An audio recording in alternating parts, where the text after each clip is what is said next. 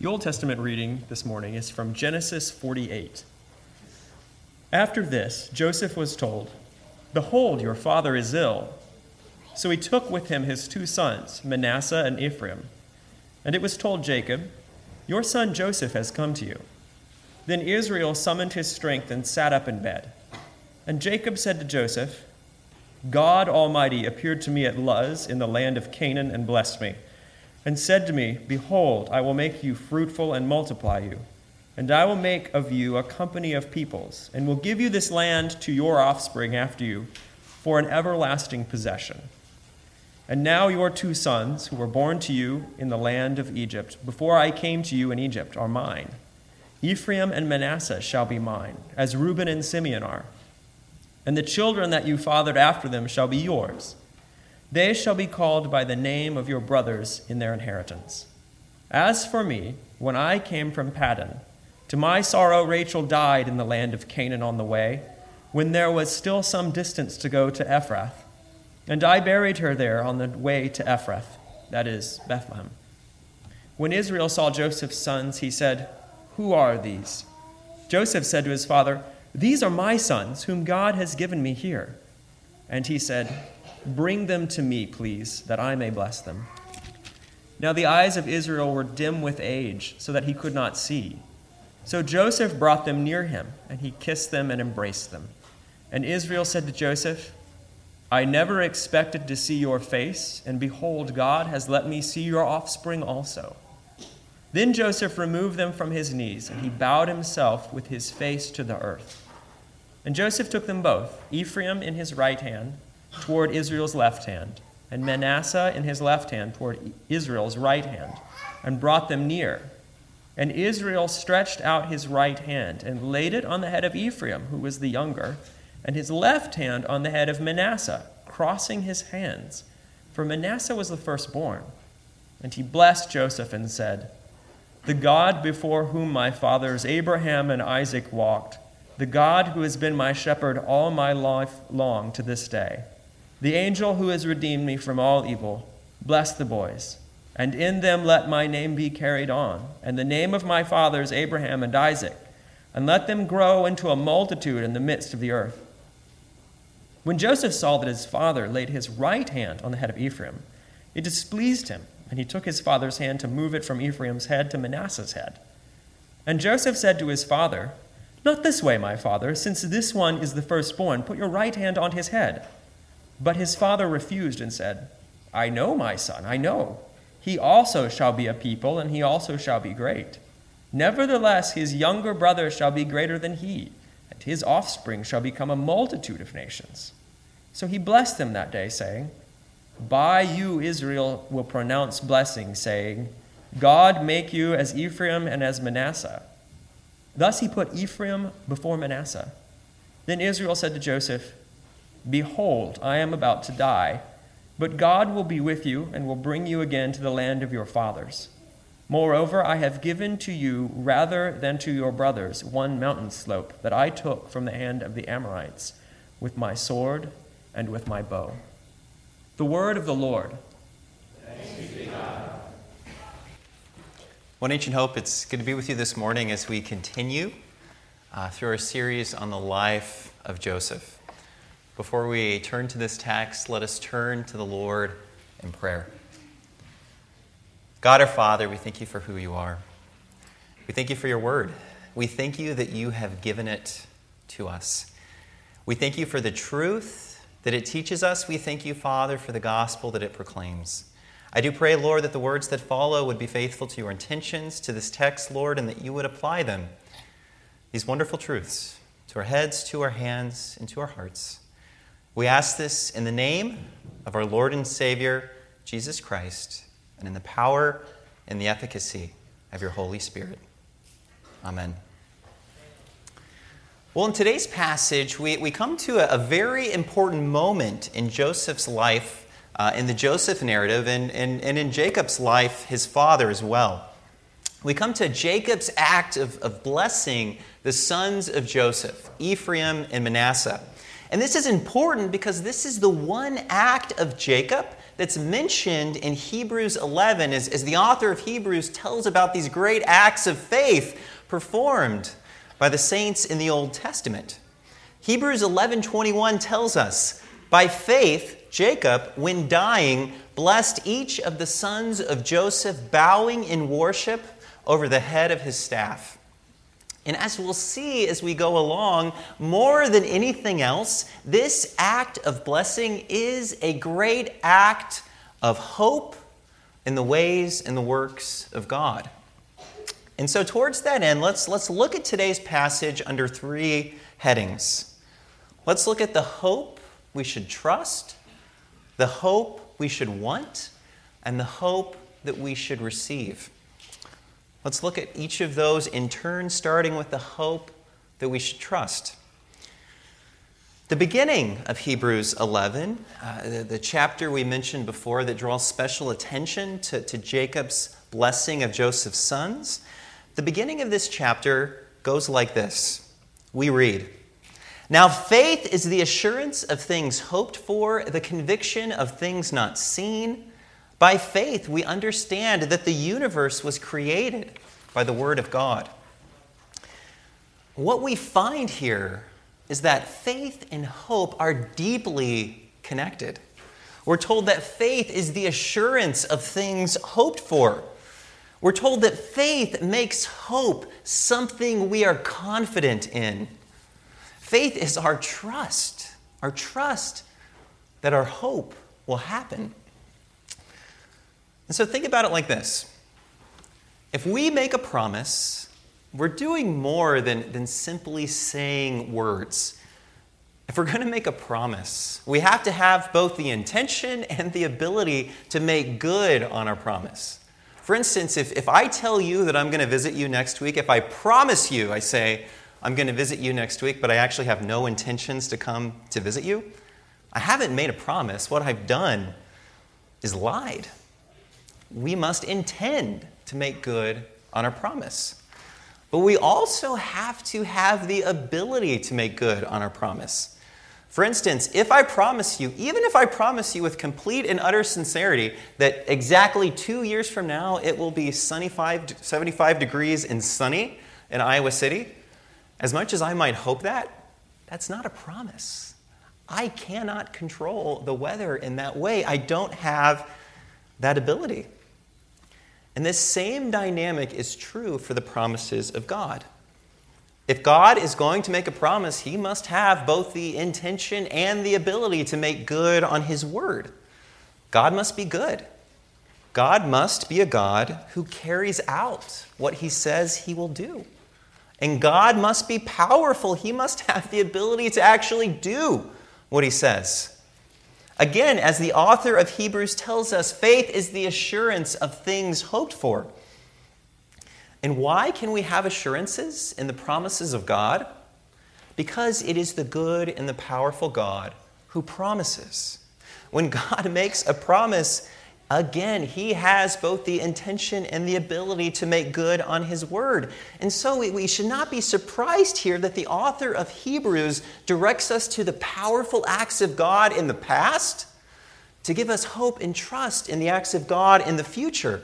Again, by faith, we understand that the universe was created by the word of God. God created the whole universe and everything in it. God also upholds all things. Even the devil exists only because God sustains him. If God were to remove his hand, even the devil himself would go back to nothing. This is the great creator God who promises. All that happens, God has ordained, and so what he promises will most certainly come to pass. And so if we find ourselves doubting the promises of God, we are either doubting his goodness, his intention to carry out his word, or his power, his ability to carry out his word. And so I encourage you, everyone, meditate on these attributes, on the goodness and the power of God. One exercise is to regularly read and pray the Psalms. These prayers of the Bible, they constantly voice the goodness and the power of God. And of course, we also have to think about the way we speak about God, because what we say helps determine what it is that we believe. And so we must continually speak of God as both good and powerful. We know this. Our hearts often follow our words. And this is precisely what Jacob does in today's passage. When he first speaks to Joseph about the Lord, he calls him God Almighty. He speaks of God as all-powerful. And so God, the God, is well able to do all that he wills. But there's more. The Almighty God is also the good God. Listen to how Jacob begins his blessing. He says this: "The God before whom my fathers Abraham and Isaac walked, the God who has been my shepherd all my life long to this day." God uses his great power to enter into fellowship with Abraham and Isaac, like parents who gently stoop down to embrace their child. God gently stoops down to be with his people. And God, in his power, comes alongside Jacob as his good shepherd all the days of his life. In all things, the Lord, in his power and in his goodness, has orchestrated Jacob's life with the care and the love of a shepherd. This is the beauty of the Christian God, the Almighty God who walks with us and leads us as a shepherd. He is the powerful God who is good, and the good God who is powerful. And we talked about this last week, but Jacob's life has been a hard life. But through it all, Jacob has no doubt that the Lord has been both God Almighty and his good shepherd. And this truth helps us understand why Hebrews puts so much emphasis on this act of blessing that Jacob here does. Think about it. Jacob's household has just moved to Egypt, and yes, right now they're enjoying the favor of the Egyptians, but this is going to change very soon. The people of God are about to enter into 400 years of harsh Egyptian slavery. And eventually a Pharaoh will come along who will decree that all of the male Israelite babies must be killed. This is what awaits the people of God. They are about to go through a harrowing trial that will last 4 centuries. Think about that. 400 years is a very long time. Think about how long ago the year 1623 was from now. That's a long time. And we're so often quick to lose faith in a short time, but imagine a trial that tests your faith, your hope for 400 years. And here's the thing. While Jacob likely doesn't know all the specifics here, he does know that 400 years of hardship is coming. He knows this as he says this blessing. God told his grandfather Abraham many years ago, all the way back in Genesis 15, God told him this: "Know for certain that your offspring will be sojourners in a land that is not theirs, and will be servants there, and they will be afflicted for 400 years." However, through it all, Ephraim and Manasseh and all of their descendants, they are to know that God is their good and mighty shepherd. And this is true even when it looks like God is leading them into a den of wolves. And here's the surprising thing. It's actually in these harsh conditions that we see the beginning of this blessing come about. Jacob says over his grandchildren, "Let them grow into a multitude in the midst of the earth." And to our surprise, we actually see the beginning of this fulfillment in Exodus 1. We read, "The Egyptians set taskmasters over the people of Israel to afflict them with heavy burdens. But the more they were oppressed, the more they multiplied and the more they spread abroad. And the Egyptians were in dread of the people of Israel." The powerful and good shepherd, He actually works to fulfill this promise in the very conditions that seem wholly opposed to it. Even in this terrible hardship, God is making good on his word. God can be trusted. Remember those key words from Joseph at the end of his life. You meant it for evil. God meant it for good. That's exactly the paradigm that we see here. God is making his sheep flourish amidst wolves. So much so that the wolves are in dread of the sheep. And we always need to remember this. In the modern moment, as much as any moment, we all know that the last few years have been very difficult years. The pandemic, social and political tensions, the American church has been racked with scandals. The international stage has witnessed the Russian invasion of Ukraine. We see the recent war between Israel and Hamas. There's a fear that AI might replace so many jobs and careers that once seemed so secure. We're not sure what's going to happen, and of course, no one knows what the future of the church will be, its reception in the culture in the years to come. Maybe persecution will increase, maybe it will not. And that's the thing. The world we are entering, it may be a very different world, or it may not. We may be experiencing a great shift, or we may not. We don't know. But either way, what we do know is that God is our good and mighty shepherd. And friends, if he can work his promises through 400 years of Egyptian slavery, then he can absolutely work his promises in whatever the future has for us. Again, God often grows his flock amidst the wolves, so much so that the wolves are afraid of the sheep. By faith, Jacob, when dying, blessed each of the sons of Joseph, bowing in worship over the head of his staff.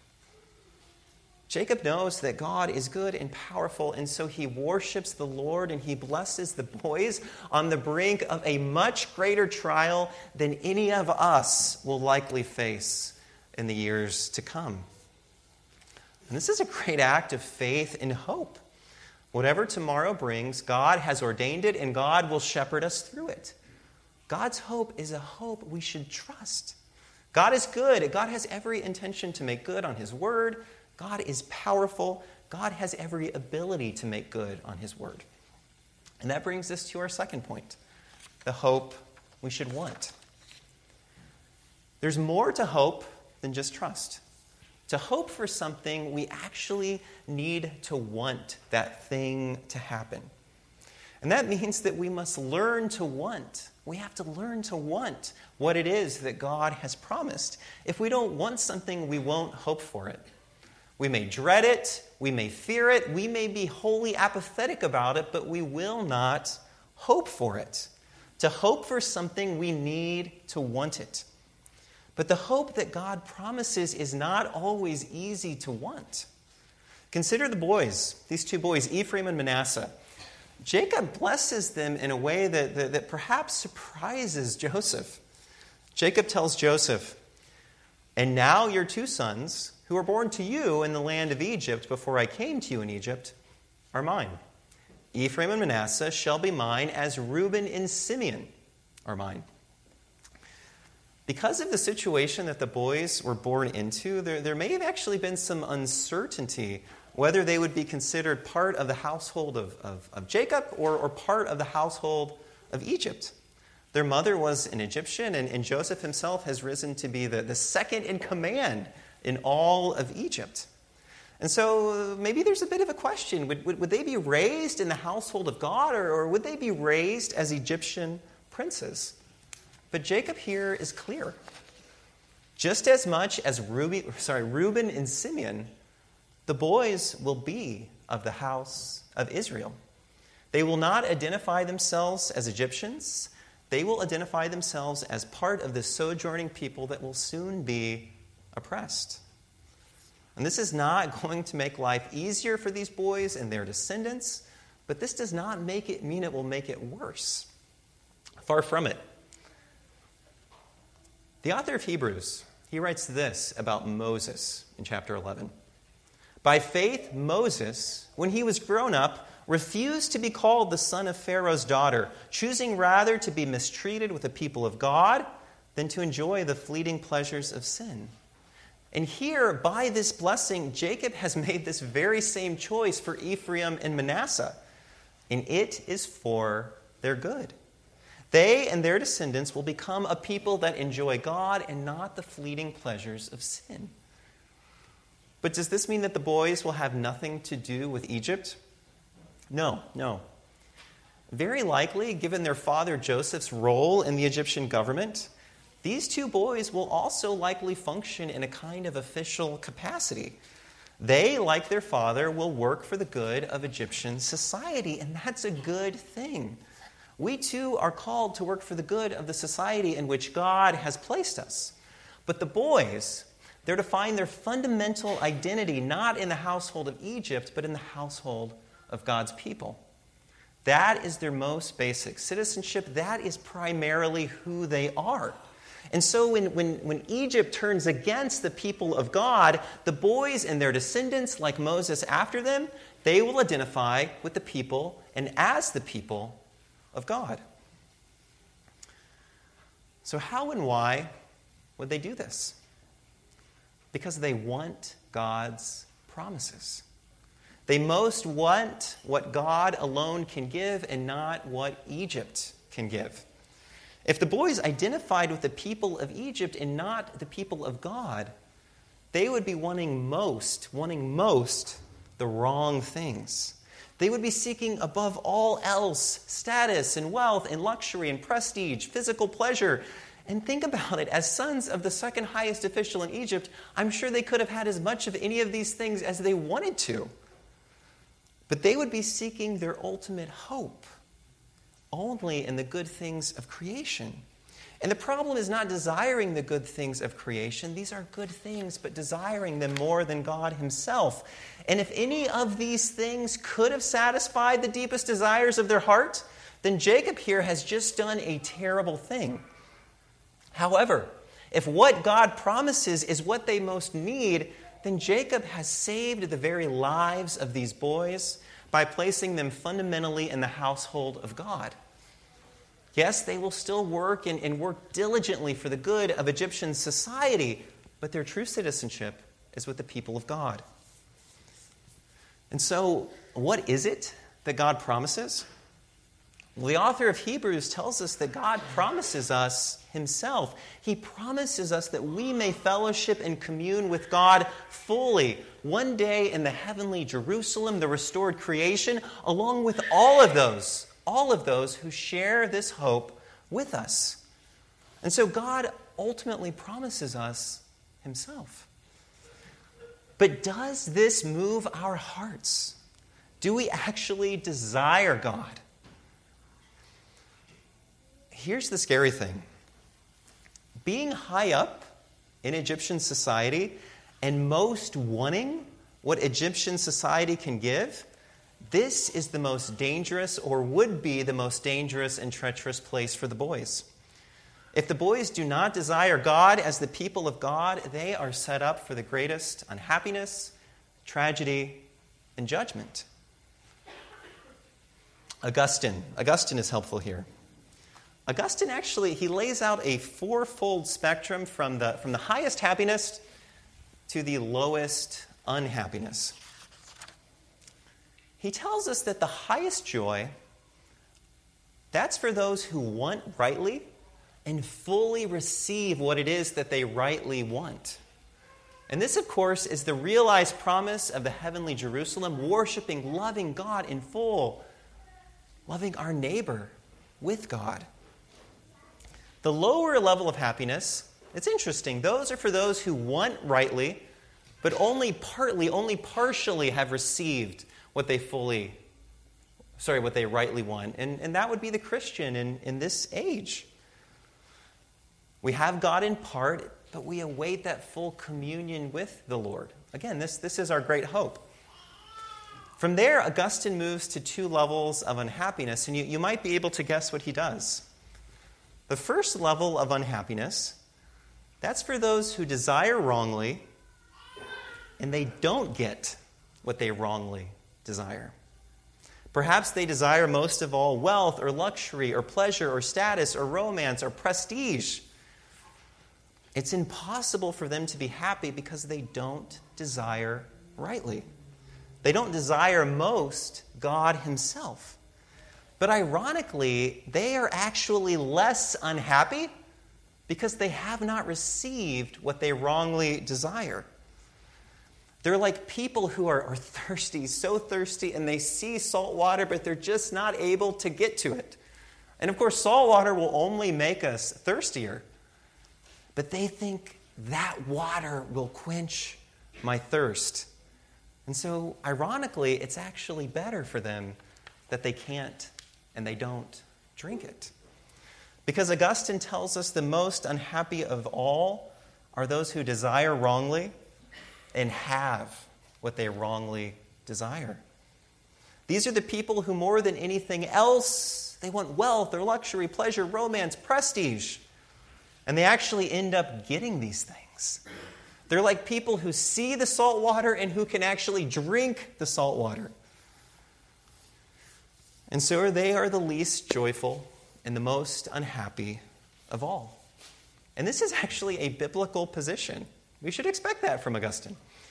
In Romans 1, Paul says that a key paradigm of God's judgment is actually handing us over, giving us over to our disordered desires. The more that we are given over, the more that we are actually able to fulfill these desires, the more miserable we become. And it is this most unhappy of all situations that Jacob has saved Ephraim and Manasseh from. With their position, they literally could have had anything that their hearts desired.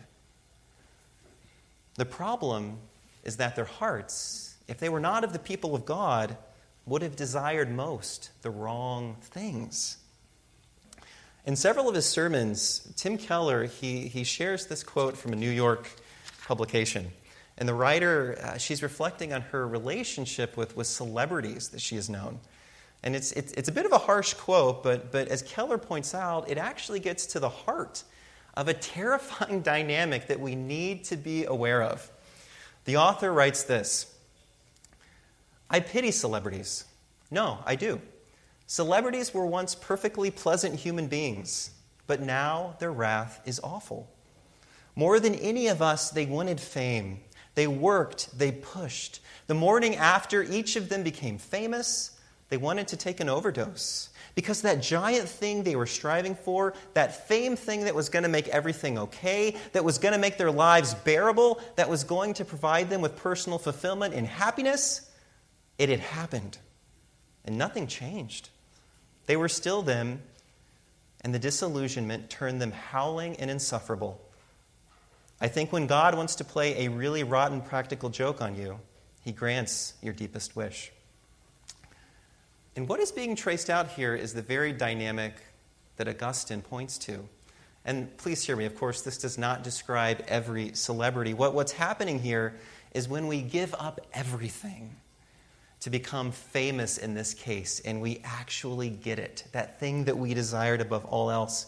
And please hear me, as Keller points out, God does not play cruel tricks on people.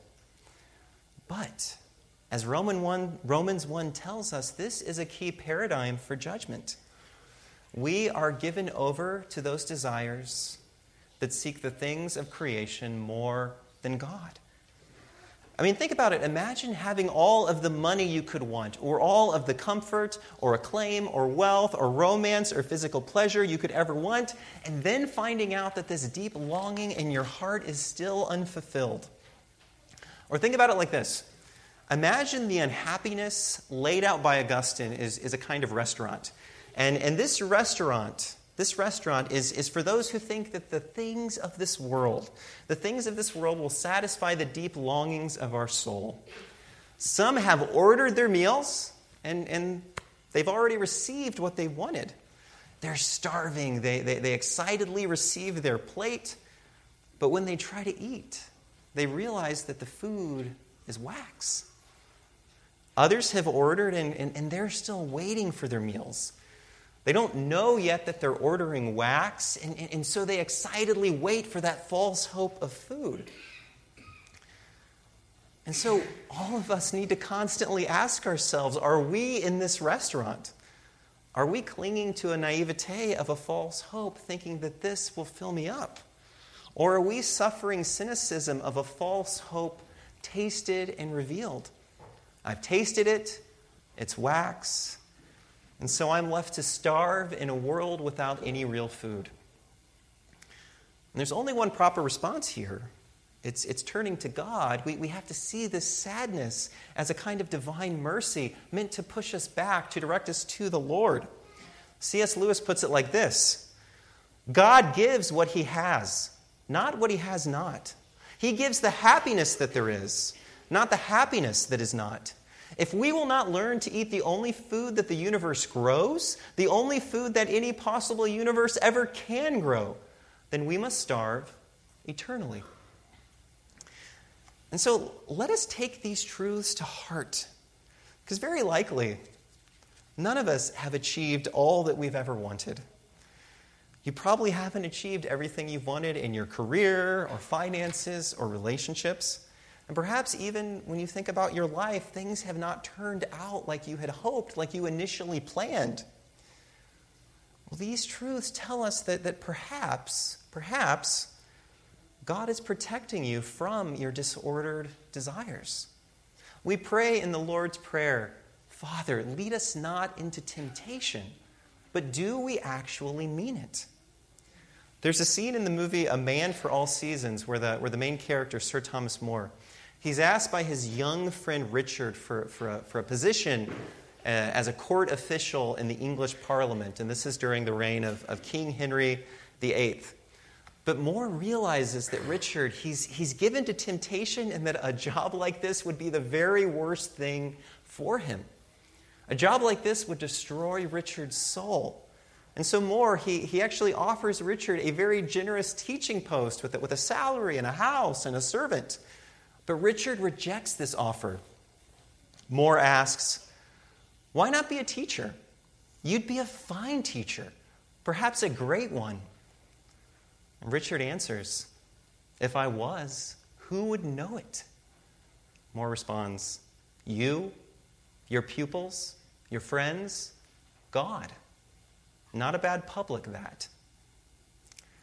More offers this job because he sees that bribes and temptations and prestige, the temptations of those things in the English court, they would destroy Richard. And this is exactly what happens. In the film, Richard goes on to lie about More under oath, and it's a lie that leads to More's execution. Richard lies in order to get a high-ranking position in Wales, and he's given this post by More's political enemies. Richard has got exactly what he wanted, a high official position that everyone can see, but it has ruined him. He's become a liar, and in effect, he's become a murderer. He got what he wanted, and he destroyed himself in the process. And as Richard leaves the court, More looks to him and he says, why, Richard, it profits a man nothing to give his soul for the world, but for Wales? It's a great line. And I don't mean to poke fun at Wales. The point is that even if we gain the whole world, it's not worth losing our soul. And it's also the case that we never even gain the world. We never even gain Wales. We gain a few extra dollars, a few claps of applause, a few likes on social media, a few nods of approval, a few fleeting passions fulfilled, a few people telling us that we're important, a few sighs of relief that, okay, you're not that kind of Christian, a few things that will amount to nothing. Friends, the Lord knows our frames. When we pray, Lord, lead us not into temptation, the Lord means for us to mean it. And perhaps our lives have not looked like we planned because, like Richard, that kind of success, whatever it is, would destroy us. Perhaps God has protected us from a position that would allow us to make good on our very worst and most dangerous desires. If you are in a place of influence and position, this is a great gift, but it's also a great responsibility. And the higher your office, the higher, the greater your temptation. For instance, if you're a professor, you must fight against academic arrogance. You must not forget your responsibilities to your students. You must learn to rejoice in the accomplishments of your colleagues, not seeing them as competitors. And friends, if you ever find yourself thinking, well, I can't say that, at least not until I'm tenured, then perhaps you won't believe that anymore once you are tenured. If you're a doctor, you must not forget your responsibility to the health and the well-being of your patients. You must not let professional temptations pull you away from this and overtake your soul. Whatever your professions, be aware, be vigilant about the temptations of that profession. And never stop asking yourself, am I giving up my soul for this? As for the boys, Ephraim and Manasseh, they will likely face temptations that the rest of the household of Jacob will not face. They are part of the people of God, but in doing their good work in Egyptian society as high officials, they will face special temptations. However, at the same time, they will also be able to work for the good of Egyptian society in unique and important ways. And through it all, God alone is their great hope. No matter what happens in this short life, they know that it is the good and the powerful God that they are trusting and seeking and wanting. And so they are willing to suffer the scorn of Egyptian society as the people of God. And we have to keep asking ourselves, are we willing to do that? And that brings us to our third and final point, the hope we should receive. In saying that certain positions come along with certain temptations, please hear me. I'm not saying that certain jobs are higher or better in the kingdom of heaven. All good work is full of dignity. The humblest shepherd in the house of Jacob holds just as much worth in his work as does the high official Joseph. And this too cuts against Egyptian society. And this truth helps us understand another key part of the passage. Why does Jacob bless the younger over the older? Both receive the same words of blessing, but Ephraim the younger is blessed by Jacob's right hand, and this displeases Joseph. Joseph actually tries to switch his father's hands, but among other things, this is a lesson for Joseph. If anyone in the household of God would be tempted to forget that this life is a sojourn and that evil days are ahead in Egypt, it would be Joseph. Again, Joseph has risen to great prominence in Egypt, but he has to remember that his true home, his true city, is the heavenly Jerusalem. He must remember that the ways and the works of God are not the ways of the kingdoms of this world, and so God, through Jacob, gives the greater blessing to the unexpected one. To give a greater blessing to the older, that would be the convention of the surrounding culture, but God works in ways that we don't expect. The conventions of Egypt are not the conventions of the heavenly Jerusalem.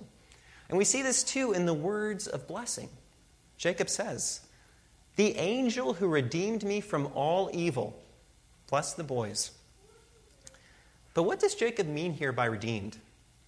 Well, the Hebrew word here, goel, it can be translated as either redeem or rescue. And this Old Testament action, this Old Testament practice, it actually refers to a special and specific role.